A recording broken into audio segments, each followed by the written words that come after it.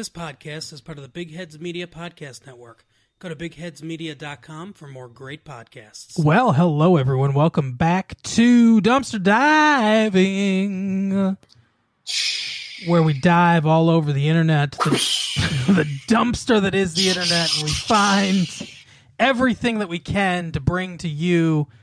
I got another interesting list this week. It is the one... Hey, this week it's 1,000 fucking favorite lines from Seinfeld. That's exactly what it is. Number 1,000, Mike. No soup for you! That'd be higher, I think, on the list, right? For Seinfeld fans? I guess. I mean, I know that line. I don't watch the show.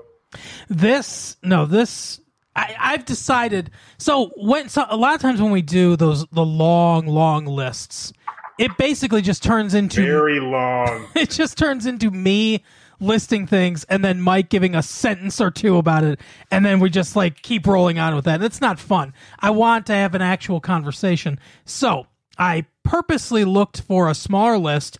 I was thinking about doing top 10, but I was like, what can I find that's a good top 5? And I found one that's good for us, and it actually ties into something that's happening.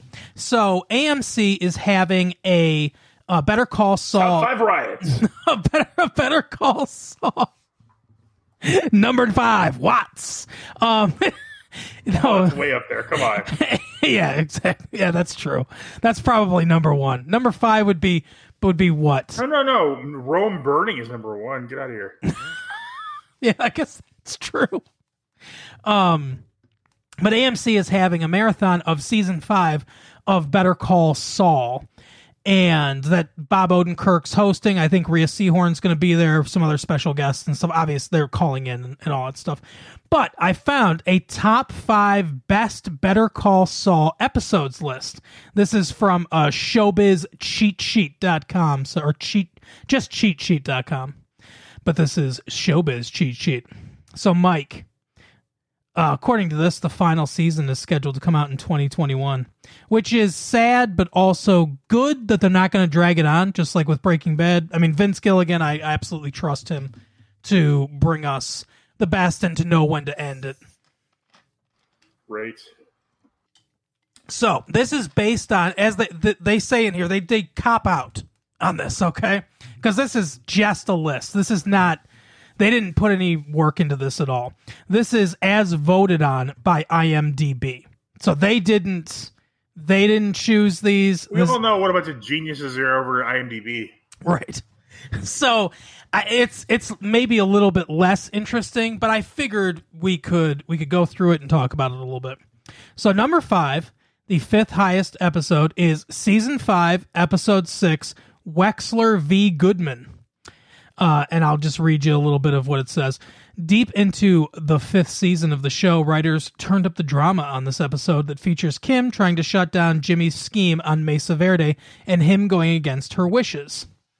When Jimmy arrives at the meeting with Kevin and Paige plus Kim's boss Rich, he doesn't offer to settle the case. He shows the ridiculous commercial he spent the previous episode producing and infuriates Kim by blackmailing her clients. So... what do you think? I mean, I remember the episode, obviously. What do you think? I liked that episode. It was very good. It was actually the first time I think Kim really kind of gets an inkling of like how truly bad of a person Saul is willing to become. Yeah, absolutely. Jimmy, if you prefer. Right. And it was a lot of good acting in this one. Got Kevin, I can't remember the guy who plays Kevin. He looked legitimately flabbergasted, you know, about this entire meeting. I think the guy who plays him he's like a very nice and amiable, but like a backbone of steel, kind of like, you know, I'm a rich guy, I'm going to get what I want regardless, you know, push his way through everything. And then this just ridiculous like scenario coming before him is just like almost like he couldn't comprehend it ever actually existing. Yeah, no, I agree. The one thing I think is sort of...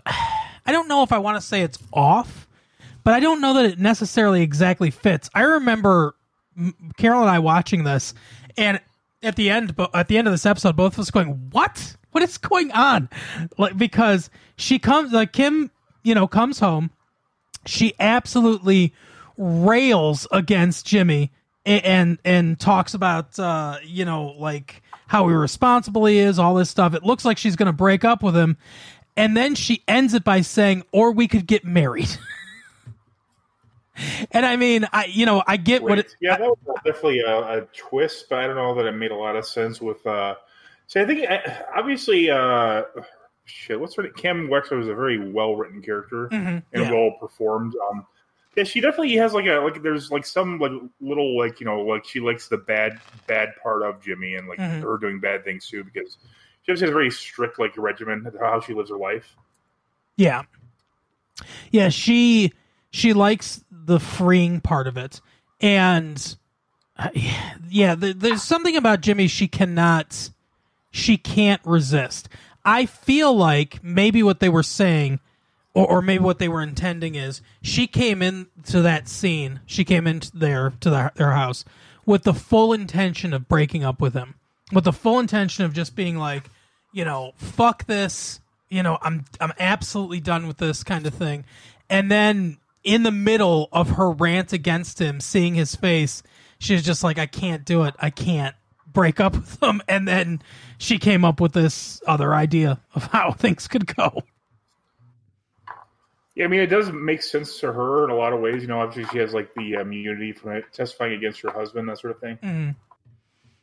And I suppose in a lot of ways it would preclude them from, appearing on the same. In fact, I think that's what they do with this is they can't both appear, since they're married, there's a definite conflict of interest, and so she has to drop the case. Yeah. So now, number 4, season 4, episode 10, Winner.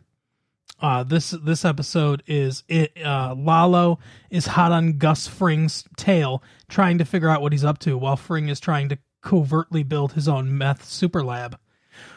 Werner Sigler, the engineer Fring hired to help him do it, just wants to go home and see his wife. He escapes Fring's watchful gaze, and Fring retaliates by having Mike kill Werner. So this is number 4 on the list. Another good episode for sure. This one explores, not necessarily explores, but this one kind of, it brings Mike over to, pretty much the Mike that we see at the beginning of Breaking Bad. Sure, yeah, he's definitely, he realizes that, you can't be weak in, the way you treat these people. I mean, you're doing a job, there's rules. He's a professional, he plays by the rules. People who don't play by the rules will get someone killed, so that's why he just basically fully adopts this code of okay, I'll do what I'm supposed to. I'll be a man of my word. I'll be honorable because someone has to be in this, and really Gus Fring in general, his whole organization is relatively honorable. Mm-hmm. Though not with their dealings with the Salamancas. I believe this is when they they let them take shipments when they're doing drops at certain parts on the road and that kind of stuff. Yep. This is also the episode where at the end of the episode, Jimmy goes in front of the board and he gets his law license back. He starts to feign emotion about Chuck dying and all that stuff. And then, Kim gets the wind taken out of her sails when she realizes it was all an act. And also he wants to legally change his name to Saul Goodman. Yeah. Just completely obliterating any connection he had to the McGill name or, franchise or Howard and, all those people. Yeah, and it's, I believe it's the last episode of season 4 finale, so definitely a strong... It's very, I mean, in the cinematography at the end when Mike shoots the German guy, wow, that is so great. And also, there's quite a bit of twisting going, because there's a certain German guy that you think he's going to have to, deal with, and it turns out the one the leader, the one who's he's bonded with the most is the one that really is a big fuck up. Yeah.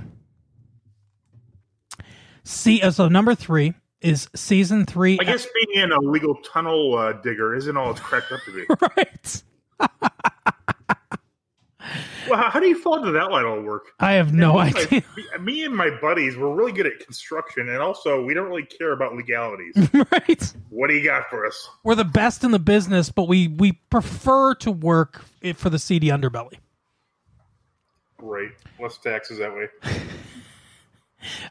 Number 3 is season 3, episode 5, Chicanery. It says the oldest episode that still gets a lot of attention is Unforgettable. In Chicanery, Chuck is forced to testify against Jimmy at a hearing, but nothing goes to plan. For one thing, Jimmy has... Oh, yeah, this is a great episode. Yeah, has his employee Huel Babineau slip a cell phone battery into Chuck's pocket, seemingly disproving his EHS symptoms. Is this also the episode where Jimmy has transposed the numbers on all his pleadings? Yes. And it just drives him insane. And I don't remember if this is also the same one where he realized that Jimmy did this, but yeah, this is it's so crazy. This has been going on for 5 seasons. It seems like so much has happened. I mean, we had Chuck for like the first 3 seasons, brilliantly played by Michael McKean, and he suddenly, and then we have Lalo in his place, and Lalo, I didn't like it, but wow, he is a great villain. I mean, there's just so much going on in this. It's just amazing. Yeah, absolutely. But yeah, that's a great episode. And then, you know, Chuck, he knows to fuck with Chuck in like the most insidious way, because Chuck is a perfectionist, and like that tiny little thing that's perfectly transposed on every single thing, it just drives him insane. And Chuck like breaks down at the stand and just fucking like just rails against Jimmy, and everyone kind of like looks at him because he revealed all his hate for Jimmy right there. Again, a reminder that Chuck was the one who didn't want him to work at Hamlin, and Hamlin not what's his name, Charles? No. Adam? What is his name? It's Hamlin. Deuce loosely. It's Hamlin, but I can't think of his first name for some reason. Hamilton? I thought it was Charles, but I could be wrong. No, it's Charles McGill. Chuck Charles McGill. And then, I don't know, Adam Hamlin. Alexander Hamilton. That's what I thought it was. Right. Season 5, this is number 2. Season 5, episode 8, Bagman. That's the, that's the one where he goes to the desert and gets the $7 million. That's a very good episode. Yeah. It's I would be shocked if the last episode, the number 1, was also in season 5. But yeah, this was, I think Bob Odenkirk described it as like the most hardest physical job he's ever done. Mm-hmm. Which it shows that he's been acting a lot. Right. Yeah, this is a great episode. It's him and Mike. There's some nice violence, but it's a very Western type episode. Them walking through very long stretches of the desert. You see them having to stay the night. And Mike is, of course, 100% prepared, because why would he not be? Yeah, exactly. There's a there's a shootout at the beginning. At the end, Jimmy almost gets hit by a car in order to draw him out to be killed by Mike. It's a very cool episode. I like it. It's almost like a bottle episode, which doesn't make a lot of sense. But I mean, it doesn't really. It could just be, you could just watch this episode, not know what's going on. It's still a very nice miniature type movie, because it's actually 2-parters. I think that kind of reflect each other. Yeah.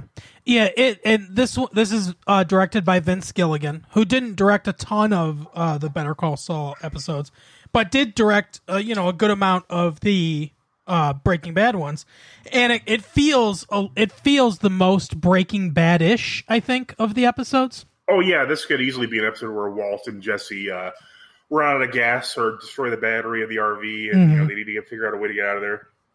Yeah, exactly.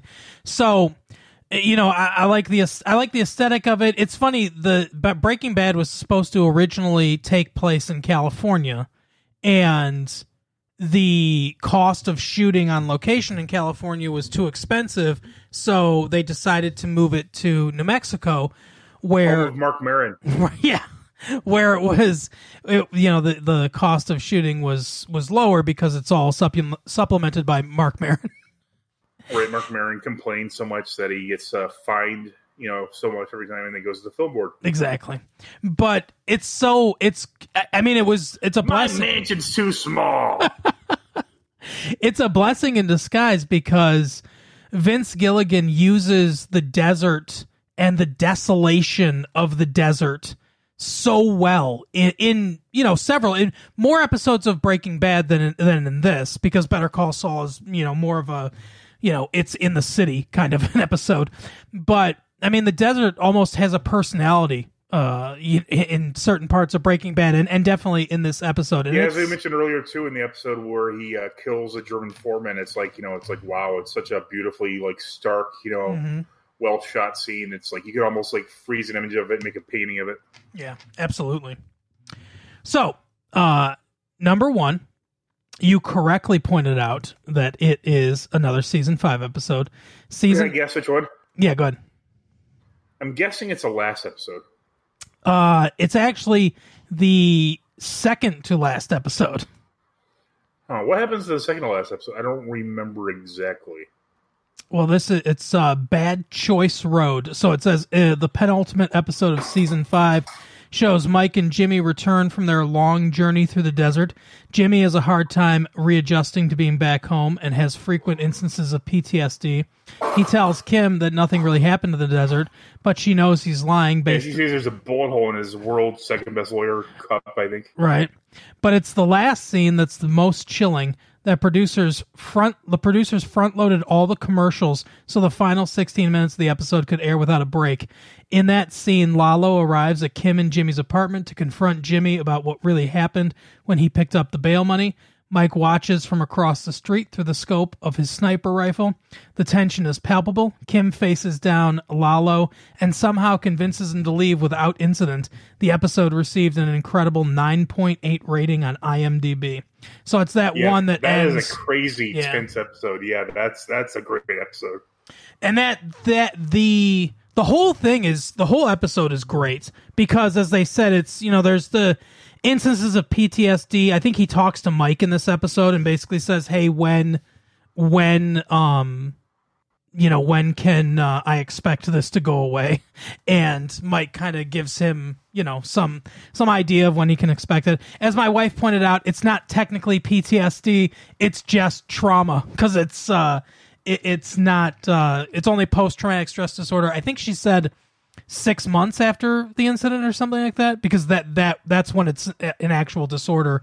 Up until then, it's pretty normal to feel trauma based on these things happening. Yeah, a lot of that stuff has like a time limit on it. After a certain point, if you're still doing it, then you are depressed. You're right, but yeah, great episode. And that last bit where Lalo comes in, asks him to tell the story. He tells it, asks him to tell him again. Tell me again. Why don't you tell me again? And Mike's there, just waiting to blow him away. It's oh my god, it's so good. It's which would be so difficult for so many reasons. Oh yeah, and this this episode, I think it shows that Vince Gilligan is so good at knowing exactly how to get every ounce of tension out of an episode. He is like he's a master of suspense. Like it's fantastic. Yeah. That last episode, which didn't make the list, and I'm kind of actually I understand, I get it. And there's probably a better mix of seasons in this top 5. But that last episode is really good too, with with Lalo. Lalo probably making out ahead with the crack hit squad sent after him. Mm-hmm. Knowing that that Nacho is the one that set him up. Figuring that stuff out. I mean, it's pretty good. Yeah, it's pretty crazy. But it's hard to find just 5 episodes of Better Call Saul that, is there any episode that you can think of that you might put in your top 5 in place of one of these? See, it's hard because there's so many good episodes. I like a lot of the heist ones. Mm-hmm. The ones where they're just doing these elaborate schemes and that kind of stuff. Those are always fun. Yeah. I'm trying to think of a good one of those. It's where they basically have all these people calling on the phone line to try and get Huel. Oh, he's such a good. There's a grassroots campaign to save Huel, but it's really just Jimmy doing it in like a broom closet. Yeah. I don't know if I would necessarily put it into the top 5 or not. But I think a good honorable mention is the episode where he goes back to Chicago and he's running all those schemes with his old buddy. Where he tells the woman he's Kevin Costner. Yeah. And it's the first time that we hear him say Saul Goodman and all that stuff. And, his buddy ends up dying. It it's a great episode because it gives us just so much about Jimmy and, you know, eventually Saw as a character and what goes into him and the things that he's been through, where he came from, why he gets changed, and what he eventually evolves into. And for that reason, I at least an honorable mention, like I said. And I think that's maybe a season 2 episode. Could be. I mean, there's a lot of really good episodes, you know, obviously. But yeah, that is the list. So you got anything else for us, Mike? Oh, I don't know if we ever mentioned this, but what about? Did we ever talk about how Chris D'Elia was gotten into some trouble, as they like to say? Oh, I heard a little bit about this. No, we have not mentioned it. Do you want to let the people know what he's done? Well, apparently he was like sending like messages on, I don't know, Instagram or something to some underage girls. Mm-hmm. Like supposedly in 2 of them he like backed off when he found out their age, but in the other one he kind of like kept going. But I didn't really see these myself. Not a Chris D'Elia fan, so if it's true, it just puts a bounce in my step and a song in my heart. I mean, but obviously, if it's not true, I don't, even if I don't like the person, I don't want him to be, you know, like wrongfully accused of something. But it's kind of weird. He's kind of looks like that kind of person. Yeah. Oh, yeah. And actually, even played a pedophile on Workaholics. It's funny too because sometimes there's an evolutionary thing to this. It's not just like, you know, like mysterious intuition or whatever. There's an evolutionary, I don't know what we're picking up on exactly, but there's an evolutionary component to this. Sometimes you look at a person and you're just like, ooh, I don't like that person. Like there's something about that person that really rubs me the wrong way. And he's always been kind of one of those people to me for whatever reason. And I've never thought he was funny. But yeah, according to Page Six, a slew of women have been making claims online that he's asked for nude pictures, and in some of the cases they were underage, and one claimed that he had exposed his erect penis to her in a hotel room. Well, at least it was erect. I mean, that's got to be flattering, right? Like if I hope so. If he unveiled it and it was not, if it was flaccid, I mean, that, you know, that's got to be a blow to the ego. What if it's so impressive? Like, wow, that's even better. But yeah, apparently having an impressive flaccid is even more impressive than having an impressive non-flaccid, is it not? That's true. No, that's definitely the case. But apparently, CAA has dropped him. It says fired by his CAA agents. That should really be the other way around, though. Yeah, it doesn't really make sense. Agents, because people hire agents, not the other way around. You've just released him as a client. You don't want to work for him anymore, so you've quit. Right. But and apparently his managers pulled a number of his shows from streaming sites. Let's see. He was Whitney Cummings' boyfriend in Whitney. Never saw it. Nope. But, you know, we'll see what he has to say about it, I guess.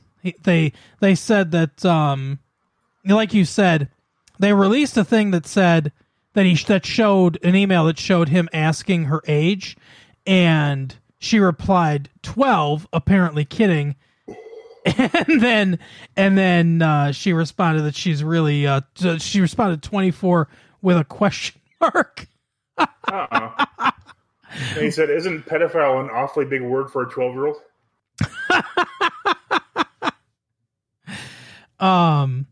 And then he released another email that said, she's like, this girl said she's 6, and he said, "Oh shit, I thought you were at my stand-up." And then, he's like, "You got to be 18 to get in that. My bad. Bye."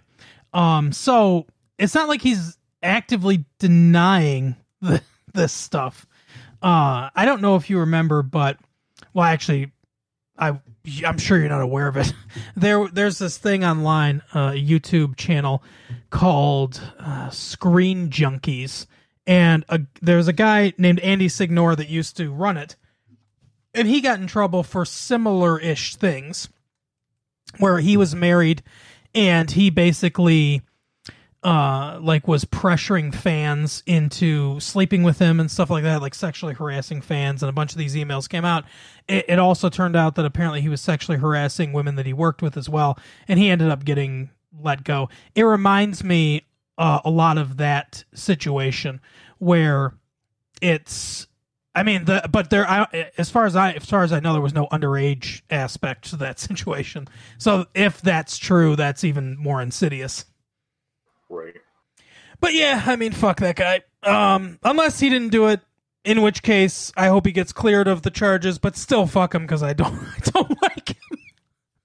Yeah, I don't find him funny.